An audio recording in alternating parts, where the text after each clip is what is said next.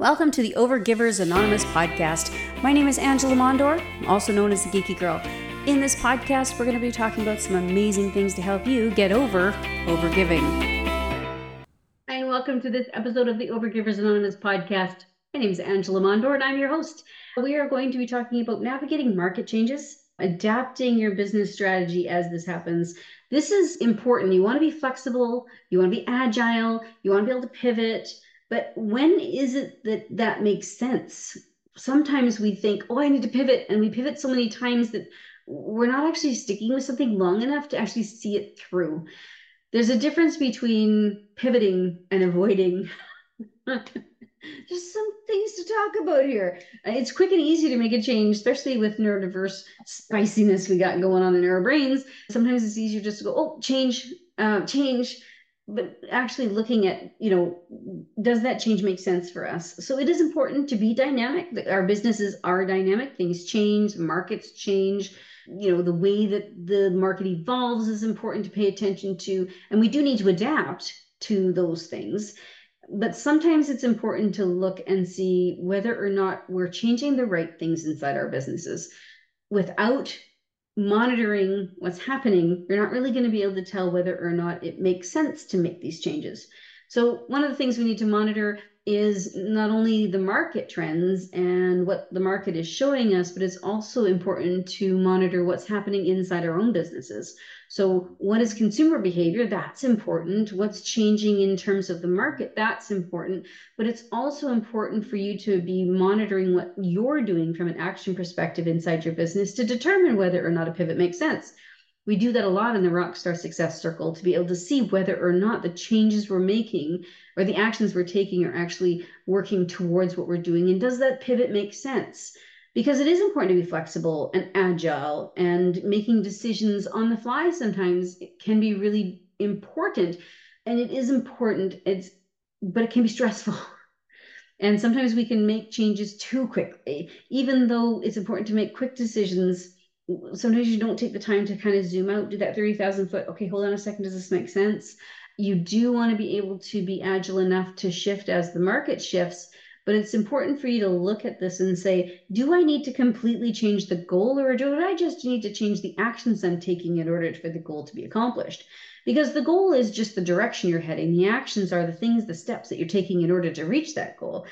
The goal might not be garbage, but the way you're doing it might need to be changed. So you keep the goal static. So that's what you hear when people say, I've made a goal, I'm not changing the goal. The goal is the goal. And you might think, well, why aren't you changing your goal? It doesn't make sense. The goal can still be the goal, but you change the way you get there. Okay. So if you're on a road trip and you're going from Michigan to California, you can choose to drive straight. Oh, now I got to do maps.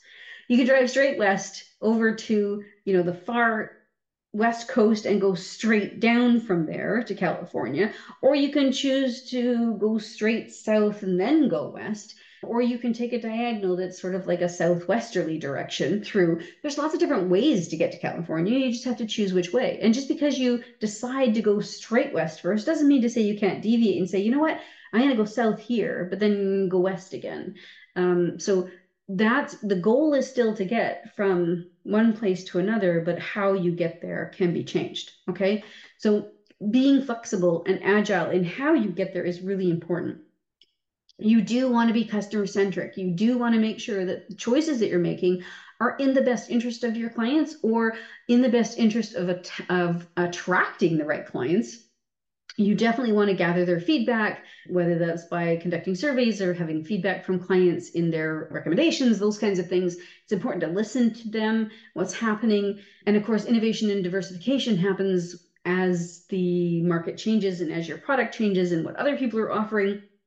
Although these are different pieces that are important to put inside this decision capsule as to how you're going to do it. But when you are planning for the year, you want to make sure that you are strategically planning for resilience. So don't plan yourself into a corner, right?